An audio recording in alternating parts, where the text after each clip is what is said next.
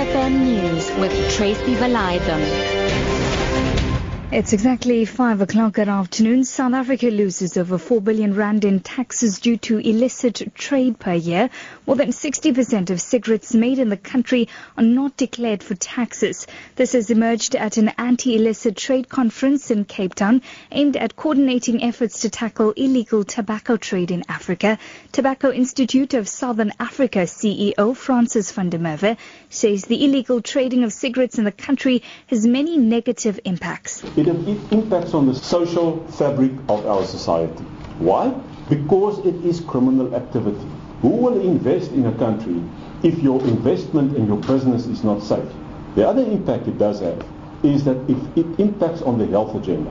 We support the government's objective of reducing consumption over time because most of the illegal cigarettes we have in our country you can buy on the streets or in the market for cheap. The rand is weakened to new lows in afternoon trade. It has been trading as low as 14 rand 36 against the US dollar and 21 rand 69 against the pound sterling. Market analyst at 27 for investment managers Nadir Tokan says negative international data are behind the rand weaknesses along with the possible change in US interest rates. There's a lot of expectation that interest rates in the US are going to be increasing, and if interest rates in the US increase, that obviously results in a repatriation of a lot of foreign capital, particularly out of the emerging markets back into the US. It's really coupled with some significant risk-off trading that we've seen in the last couple of days. We saw Chinese trade numbers coming out yesterday, and we saw an 18% decline in Chinese imports and around an 8% decline in Chinese exports. The chief of the South African Air Force, Mpande Msimang, says the leasing of private-owned aircraft for intercontinental flights of government officials, including President Jacob Zuma, will continue until March next year. He was briefing the media at the Waterkloof Air Force Base in Pretoria. Msimang says the Air Force and Defence Procurement Agency, Armscor, have started a request for information process with a view to upgrading its aging fleet of VIP aircraft.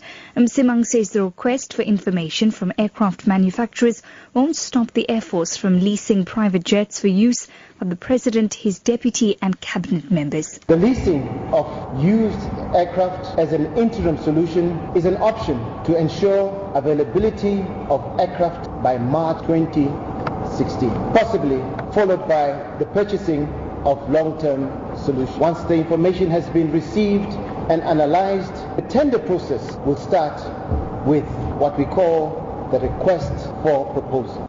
President Jacob Zuma says he and German Chancellor Angela Merkel have extensively discussed the migrant crisis in Europe. The president is on his first state visit to the European Union and was speaking at a news conference alongside Merkel in Berlin. Germany expects at least 800,000 asylum applications by the end of this year alone, with most travelling through southeastern Europe before claiming asylum on German soil. President Zuma says South Africa can relate to the refugee crisis being experienced by the European Union. South Africa does not have a problem with the refugees who are coming because we understand where they are coming from, and I think Germany has also shown that leadership in Europe, that the refugees are coming, let us see what we can do in one sense or the other. This is what we do in South Africa. We also have a very huge volume. I think we are a leading country in the continent, and therefore we, in a sense, we can learn from each other how to deal with this issue which we have. And finally, to wrap up this afternoon, Hindus in South Africa and across the world are celebrating Diwali, or the Festival of Lights, today and tomorrow. Diwali marks the beginning of the Hindu New Year and represents peace and harmony. The significance of this festival is the celebration of light over darkness. Your top story this afternoon: South Africa loses over 4 billion rand in taxes due to illicit trade per year. For Lotus FM News, I'm Tracy Valaydham. I'll be back with the headlines at 5:30.